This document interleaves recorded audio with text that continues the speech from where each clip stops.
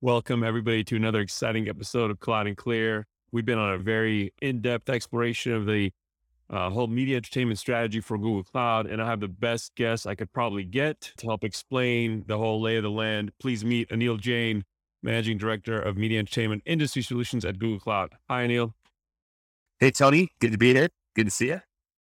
Thanks for joining me. It's actually on the heels of a major win that hit the Wall Street Journal Univision, and I want to hear all about that because I know that's sort of generally in on your radar, probably worked on it. I don't know. I can't wait to learn more. I just know that my friends in New York at Google did that deal and it made the Wall Street Journal. That's all I know. Yeah, no, we're all celebrating that one. It's a pretty momentous partnership for all of us. For sure. But before we get into all that, I always like to have the audience to have an opportunity to learn about people's careers and trajectory, about how they landed up where they are today. So take us all the way back as far as you want to go and trace your career trajectory. I know it involves MIT, which I know only very smart people go to. But other than that, tell tell us some of that, how it all unfolded, where you ended up today.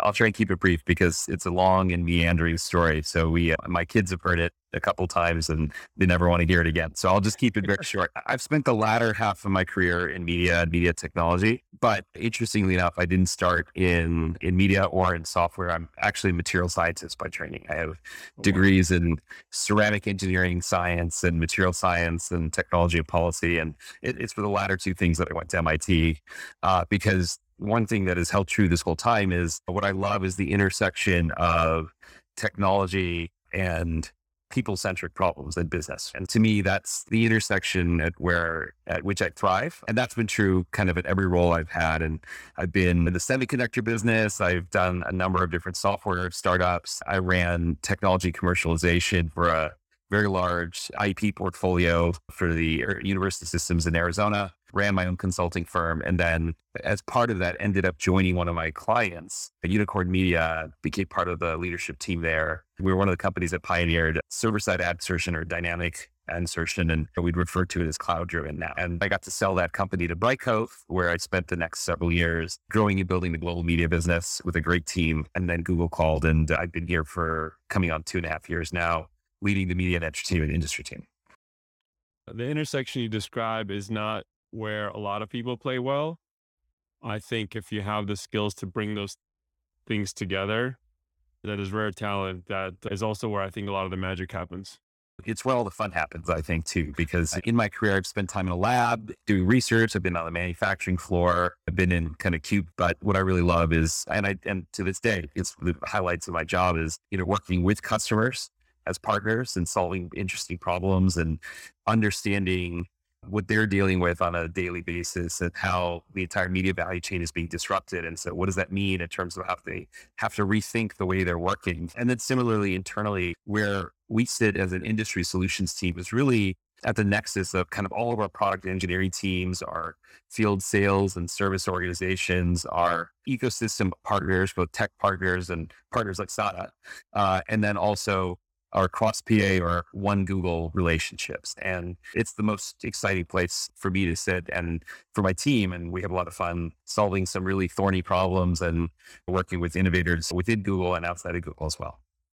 Yeah, I think what's really interesting about the space is if you're Google, I think you have some very interesting and valuable assets, as we saw talked about in the Univision deal, which we'll dive into later. But and then you also have you're facing a dilemma where you're starting from behind because famously Netflix was born on AWS and really pushed the envelope of what AWS could do for so many years, way before Google and Microsoft were in the game. And so they have that anchor to always go back to and say, hey, look what Netflix is doing. Hey, that being said, we know that there's certain aspects of what Google Cloud and GCP specifically brings to the table that is differentiated, but also at the very least is now in the most, even the most traditional customers, everyone's getting pressed to be multi-cloud, to do have more than one cloud, whether it's for risk reasons or commercial reasons or technical best of breed, bespoke strategy. So how do you balance like just the journey of coming from behind, but then having to educate the market on all the ways that they should be considering GCP? Yeah. So a lot of different aspects in that question, Tony. So let me hit a few and then whatever I miss, we can go back to and I'm happy to highlight. First of all, obviously we have in the kind of hyperscale cloud platform space, a set of great peers that certainly are on the top of everyone's list when we work around cloud and when our customers and partners think about who they need to operate with. I've been here, just under 2.5 years. And so I have a lot of experience with some of the other clouds as well. And I think the reality is for Google Cloud, 2.5 years ago, we started the next phase of our evolution. As you've seen in the market, we're pretty ambitious and moving very fast under Thomas Kurian's leadership and an incredible team that he has assembled globally. And rather than speaking about the competitive dynamics, I will just tell you that we know what we're going after, and we have every aspiration and ambition to create value with our customers and with our partners and collaborate on pushing the boundaries. I will tell you the thing that excites me about media. There's a lot of work that needs to be done in terms of kind of the blocking and tackling of cloud enabling workflows. And I think that's Yeah. very important. But what I think every media organization is thinking about, whether it's overtly part of their regular strategic process and planning, or is kind of hovering below the surface, but top of mind subconsciously. And that is, what's that next horizon of audience experiences, right? Right. There's a lot of boundaries that are blurring between different traditional or conventional segments of media and entertainment. And as these things come together, the reality is one thing that everyone has in common is consumer audiences, a litany of choices of how they want to spend their time, how they want to be entertained and informed. And I think all of us collectively need to think about what are we doing to enable the media and entertainment industry to actually prepare for and deliver those transformative audience experiences. Nothing has accelerated that transformation than this pandemic itself. Concurrence of being stuck at home, challenges of like just production of new content. You saw the rise of international content. I remember because being stuck and watching, Netflix or whatever with the kids or Disney Plus. I was like, wow, there's a high degree of like Australian content now because like basically our production capabilities had switched to a halt. There was still new content. So like the delivery modality definitely being challenged, the volume of content being challenged, and also where people could consume. I think multi-screen had been a thing for a while, but not in this very high revenue band where it was like the theatrical piece is not being disrupted. And so that's created a whole bunch of challenges and opportunities. And I think it was maybe Trolls, the second Trolls movie was one of the first to be like, we have to skip the theater entirely. We're going to sell it at a $30 rental or whatever it was. But then somehow it made $150 million or something like doing it. The reality is, you're right. The modality has changed. I think what's happened is we haven't gotten rid of modalities. We've expanded the number of different choices that people have. And if you're a media company, you have to figure out how to serve all. And that's part Right. of the challenge, right? You have to have the agility and the flexibility to be responsive to these new things that arise, new consumption patterns, new content formats, new business models that people want to, consume using, right? Whether it's ad supported or subscription based or time limited durations of I'm going to subscribe for a couple months and then I'm going to come back when you entice me to come back, or I'm going to transact to do the direct to home online streaming premiere instead of in lieu of or in parallel to a theatrical release. All of that exists. And you commented on international years ago. I remember thinking about this, and I think I was speaking at like Digital Hollywood, and I told the story. The reality is, I tend to watch Netflix on my treadmill, right on a tablet, and I was running out of things to watch that I could watch independently because otherwise there's things we watch together as a family, and you don't want to go ahead and all So of funny, this. Anil, you say that. I spend so much of my Peloton time, like I'll turn off Alex or whoever the famous, person is. I'll mute them and I'll be like, this is when I'm watching my show that nobody else should or is wanting to watch. I do the same thing on my Peloton. So funny. So when in doing that is, and this is years ago, right? This is now it's exploded, but I like a lot of historical medieval kind of genre. It's one of the genres I really enjoy. Yeah. And I came across this mini series. It's what we used to call mini series. I think only 6 parts or whatever it might have been at the time that had to do with the Knights Templar and it was Swedish, but it was Swedish and it also had English in it and there were subtitles. And I enjoyed it immensely with the subtitles. And I will tell you that it has opened up an entire world because I grew up as a son of Indian immigrants, enjoying a lot of multicultural Bollywood content, a lot of US content. And so I've always been inclined to have a wide range of content I can consume, but now it's just increased 10 or 100 fold because it doesn't matter, right? The quality, the production quality is there. The stories are universal. So there's so much more. And again, this has changed the paradigm, right?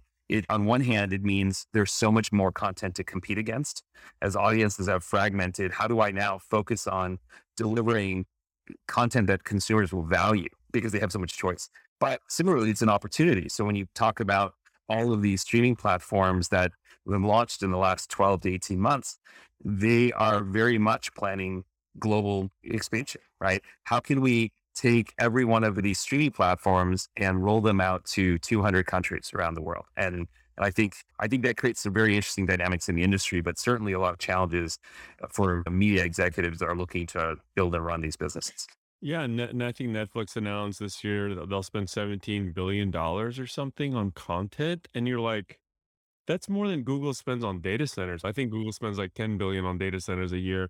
And then you're also thinking like, what studio? Because Netflix is not even a traditional studio, right? They certainly didn't start that way.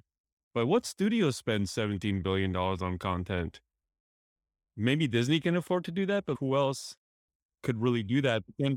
Then they're competing, like they create it, but then they're competing immediately after that because of the sprawl of content that inevitably has been created. Because now you have the old stuff coming back too in these new streaming platforms, like all of MASH and all of Survivor on Paramount Plus and there's just so much content.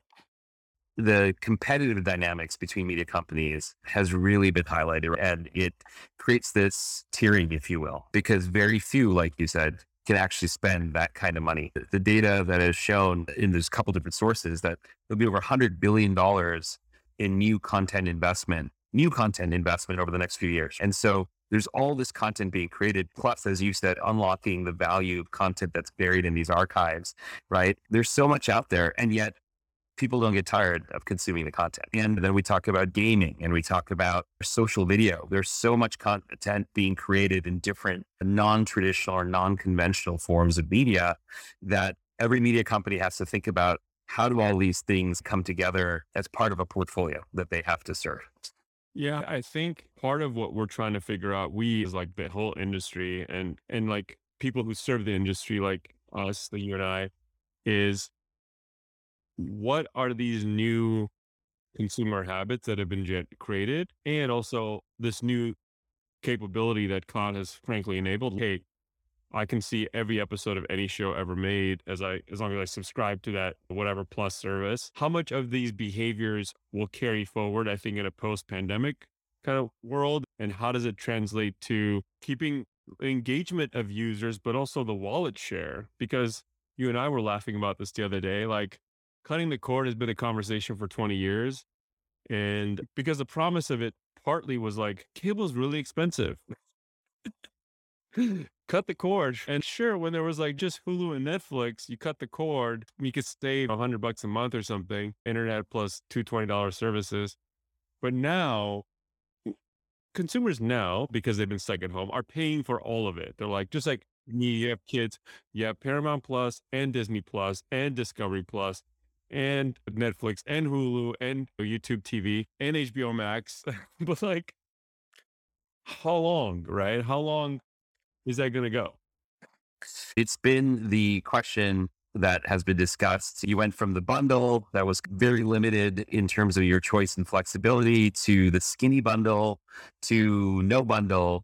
And yet in the end, what really matters ultimately is the value of content and how people value it. And I think that, again, it feels like this is a common theme when we talk about this inevitable journey to the cloud, whether it's hybrid or multi-cloud, it's all about flexibility. And that's flexibility for the consumer and flexibility for the one providing the content and the service. And the reality is, yes, you may have 6 or 7 OTT services you subscribe to, but you have the choice to actually size that however you want. And before, when you buy the bundle, you didn't really have that much choice. Maybe You there only eventually were watched, 2 or 3 options. 12 Yeah. channels and didn't watch the other 400. And yeah, it was problematic.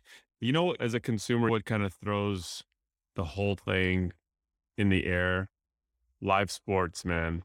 Live sports, local live sports breaks the whole thing. And it's just so frustrating being in a big market like you are, like I am. I'm like, why can't I get the Lakers unless I have the local cable channel? Like, that doesn't make sense. Like, I'm willing to pay for it, but they have a 15-year deal with a local cable company.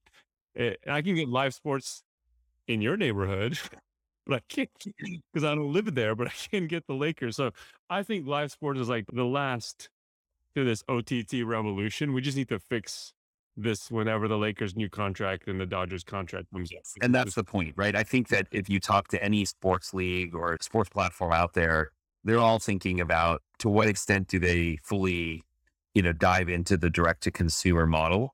And they're Yeah, all doing elements of it today, right? I think everybody right. has to. But All I think access pass and all that stuff. exactly. Yeah. Exactly. And like MLB pioneered this stuff early on for sports and for the industry many years ago. It's all about the economics, right? So if the rights deals are still in effect, if they have long durations, it's a lot of value. In the end, they're making the right business decisions for their shareholders and their constituents. And I don't think the future is black and white. I think the reality is they end up, again, managing a portfolio, right? Where is it better for me to do a license deal? Because remember, when all of these organizations, both sports leagues, as well as studios, broadcasters, streaming platforms that are kind of greenfield and net new, all of them still have the same challenge, which is now they have to have very strong relationships directly one-to-one with their consumer audience.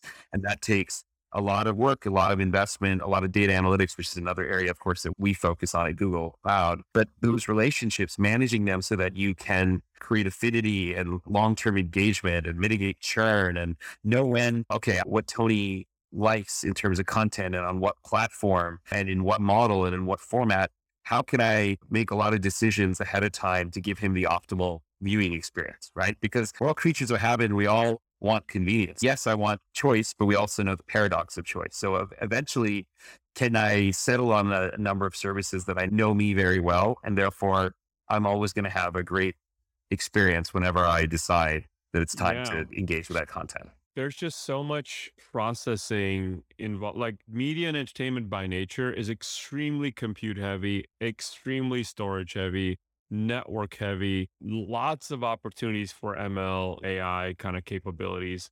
And you're talking about indexing and cataloging or subtitling millions of hours of content. Like, it's impossible to, and now soon it's going to be dubbing. It's going to be hopefully like unlock many more audiences because the work required to even localize certain things won't be there. But then relevancy is just the birth of Google.com was celebrated by its ability to figure out relevancy, a text fundamental type of search, which is text search. But how do we have these systems understand me by my viewing habits and also understand the content that is available at a metadata level that's not even required for someone to go tag? That's the really cool potential of when I have 15 services, literally a million shows. When I turn on my Google TV or Apple TV or whatever, what is it going to recommend that I watch? You've touched upon again a number of areas, right? From the personalization of content experiences, which involve recommendations, but also involves discovery and driving engagement. But you've also talked about the intelligence about what's in the content itself in terms of just relying on human entered metadata. So both of those things are very relevant. And when we think of data and processing that data and then applying machine learning to it, it's all different types of data. It's content as data, it's network performance and quality of service and quality of experience data, and telemetry and instrumentation. It is user data, right? In terms of behavior patterns and the data we have about what works from an experience and a monetization standpoint.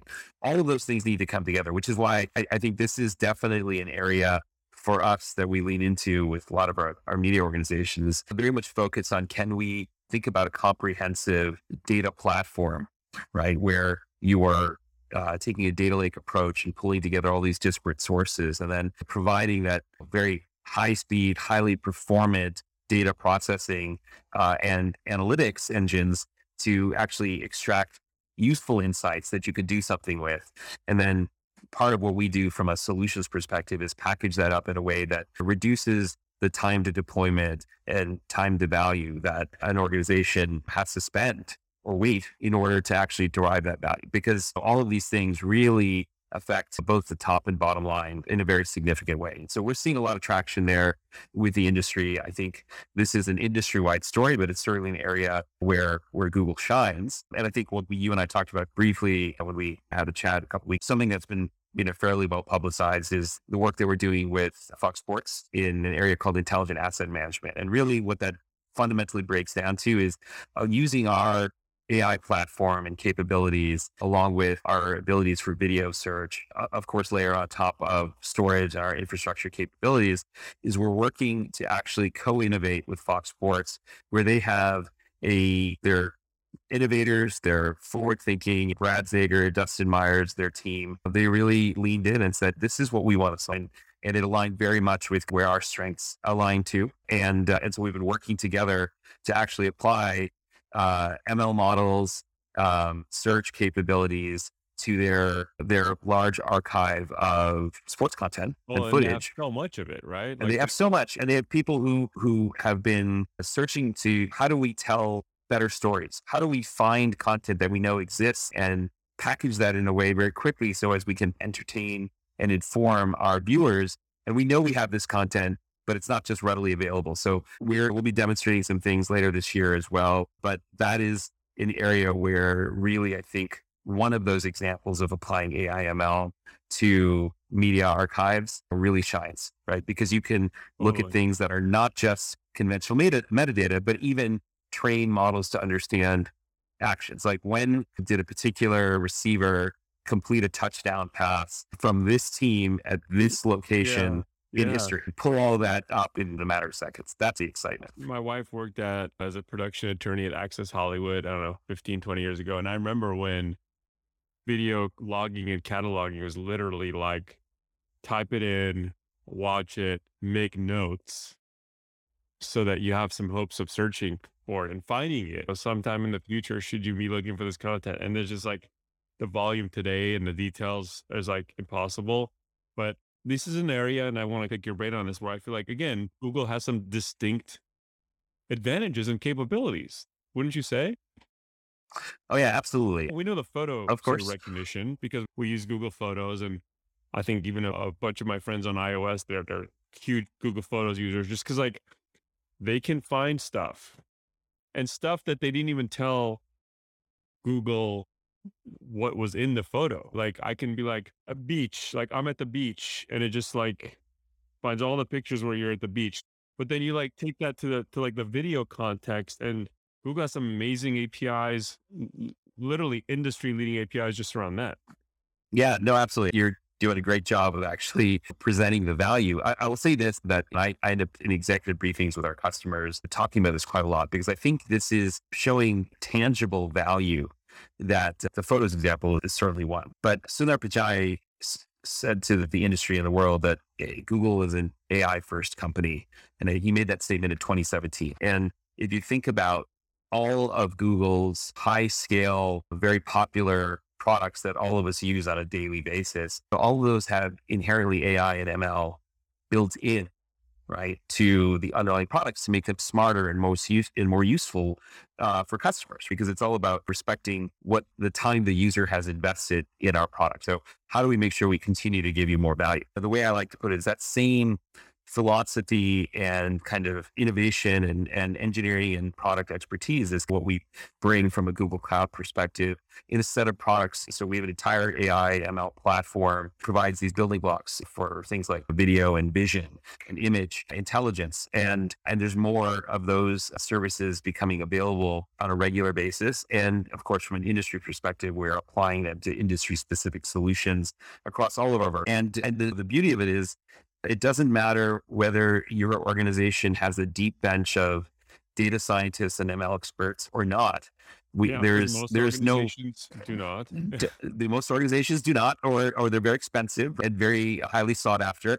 But we've got capabilities that you can delve into, even if your organization says, "Look, we have the product vision and we know what we want to do, but we're not the data scientists or the ML experts, nor do we have the resource to go build it." But we can use the capabilities, both pre-trained models that we have, as well as the tool sets that don't require data scientists. Yeah, But on the other side, if you do have that deep bench of capability, you actually can, work deeply with our products as well. So, that spectrum of capabilities available. And obviously we like to have our customer success speak for itself as more and more of these capabilities are launched. But yeah, this is definitely an area for us.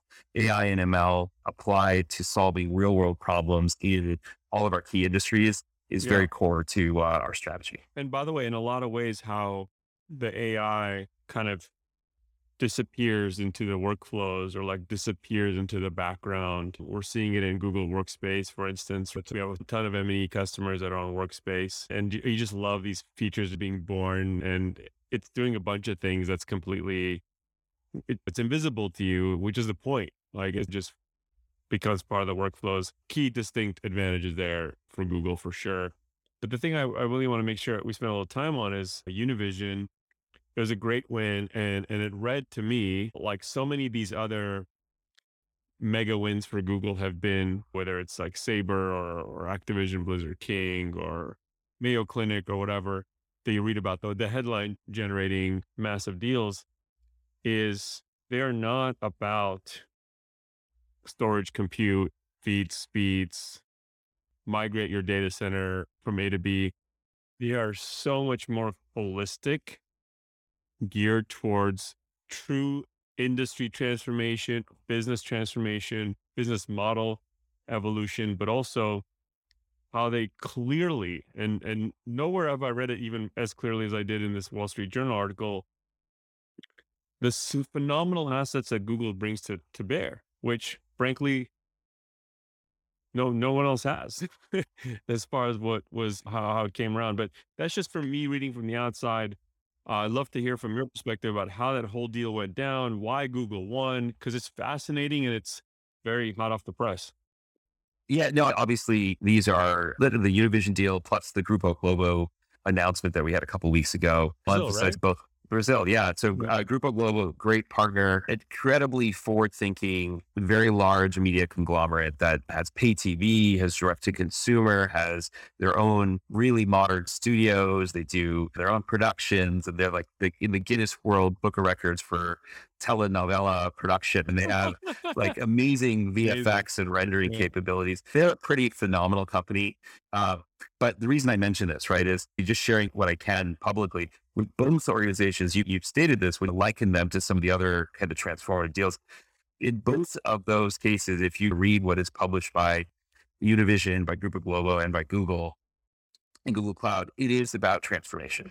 These are what we actually refer to as transformation partnerships, not vendor Right. relationships where we are selling a bag of infrastructure products, right? That's not the goal. This is really about, and this is the kind of the beauty of what TK and team have brought from a leadership perspective, is that it's about customer empathy, really understanding, putting yourselves in the shoes of the customer, and then building solutions and capabilities that address that transformation, right? Because that's about creating and capturing value for everyone involved. So for Globo, for Univision, these are both transformation partnerships. The similarities, I'll tell you, are that, one, they require from the top down mandates and buy-ins, that from a board level, that this is the transformation, that Mm. journey that we need to be on for our future in order to thrive, right, in the future of media. And both of them did that. They are using kind of Google Cloud capabilities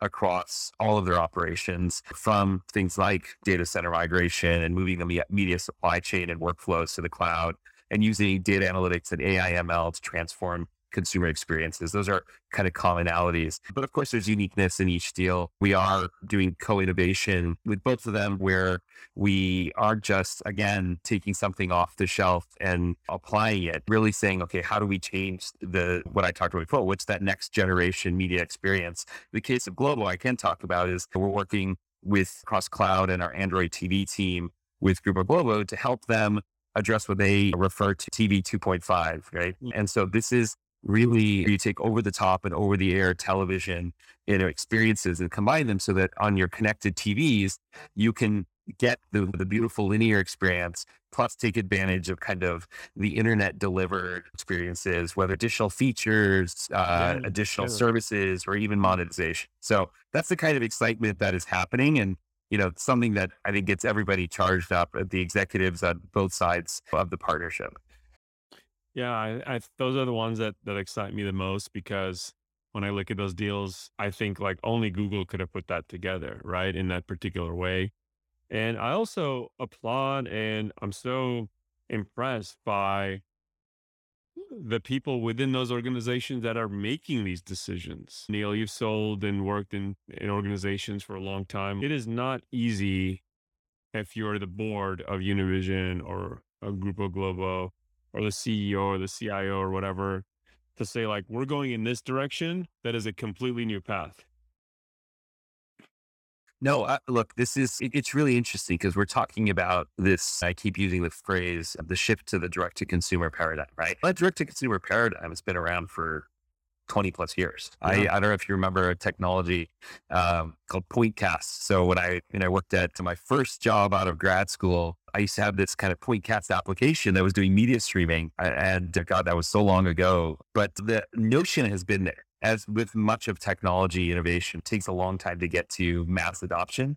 And what's interesting in media specifically, and I can say this coming at it from a technology perspective, as opposed to being an operator of a media business, is that there's been a lot of inertia, right?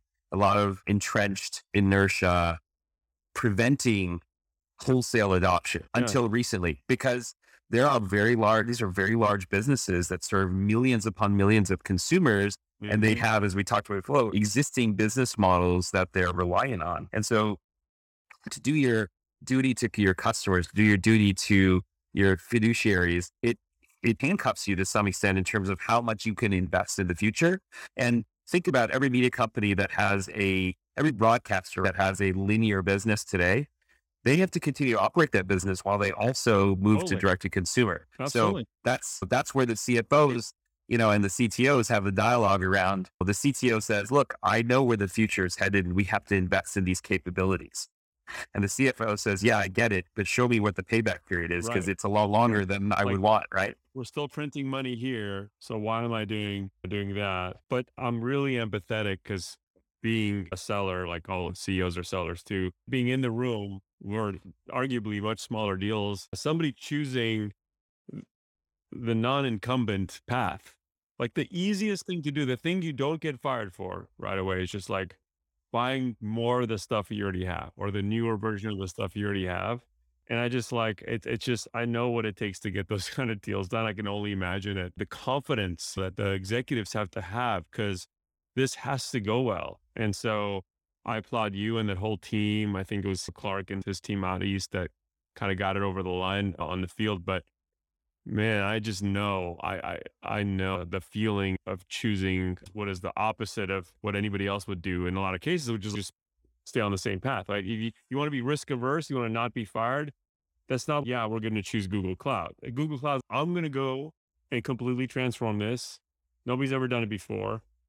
And I just applaud and I'm in awe of the decision makers that have the fortitude to do that. But I know, again, coming really from TK and Rob down to vertical strategy to your leadership. It's you got to look at these people in the eye and be like, "We got you. We are going to co-innovate. We're going to support you. We got to figure out the commercials. We're going to figure out the PSO strategy. We're going to figure out because The partner strategy. Absolutely. I appreciate your words and your compliments. I will say the real visionaries here are actually the customers, right? Because for them taking these bold steps, a lot of media leaders are visionary, right? If you look across all the media, and this is not just in the US, right? Global, all of these people are in tune with a very dynamic set of variables that they have to optimize against to take risks and make investments. And I think the thing that is awesome about where we are today is that an environment has been created where it is now a compelling event, right? Right. Like you have to do this, right? Because your competitors are doing it. And in fact, we know it works because every single media executive is a consumer themselves. So they have to do it. I say this to media customers all the time. It takes the media company, it takes a hyperscale cloud provider platform like Google, and it takes our partners. The three kind of groups have to work together in order to make this successful. If one group does not lean in or does not participate, it makes it a lot more challenging. And luckily, we have an entire ecosystem in the media industry that is moving in that direction.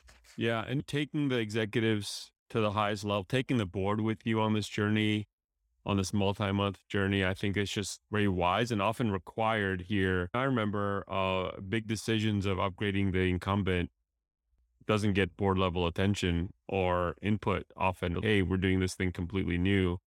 It's not the dollar value of these alone. It's the fortitude to do something different. I think it helps to take those decision makers along the whole way. Yeah, it's necessary. But I think the excitement, Tony, that you feel that I feel about what's happening here is we're going to see a lot more of this, and we're just getting started. So we're really excited, and hopefully everyone is paying attention because I think they are. These kind of couple announcements we've had recently with Global and Univision are landmark deals in the industry. They build on top of the work we're doing with Fox Sports, with Major League Baseball, and a litany of media partners globally who thankfully are very keen on working together, and we expect to do a lot more collaboration. Totally. And Google makes the ideal partner for a lot of reasons: global network, latency, ML capabilities. Google doesn't have a studio, all these reasons, but we're really excited. The vertical strategy is just really, I think, starting to, after a couple of years, it's still very new for Google. If you think about the industry strategy, starting to bear fruit. And because now we have people at Google and your partners talking to customers in their language, people like you operated in their shoes. I think that makes a huge difference. And thank you so much for coming on the show, but also for being a great partner at M&E. We share a bunch of great logos together, and I know we're just scratching the surface of what's possible. So we're really bullish on the rest of 21 and the years ahead. Yeah, thank you. Likewise, thank you for your partnership. There's no shortage of on my LinkedIn feed seeing all the great things SADA is doing and doing with us. In fact, I got to say, we're so busy. There's so much going on. I learn a lot about Google Cloud when I see things that your team has posted. And I have a lot of colleagues and friends that are also at SADA that I love to work with. And so we're excited and we're very bullish as well. We don't mind being opinionated. All we do is Google Cloud. There's a reason we've chosen this path. We feel like it's our job to contribute to the narrative and the zeitgeist together. But thank you so much, Anil. We have a great year ahead of us, and these wins really get us excited. There's nothing that you and I love more than a win like the Univision one and the Google Global one, and hopefully a bunch more will write together. Absolutely. Well, I look forward to it, Tony. Thanks a lot. Thank you. Thank you for listening to Cloud and Clear. Check the show notes for links to this week's topics. And don't forget to connect with us on Twitter at Cloud and Clear and our website, sada.com. Be sure to rate and review the show on your favorite podcast app.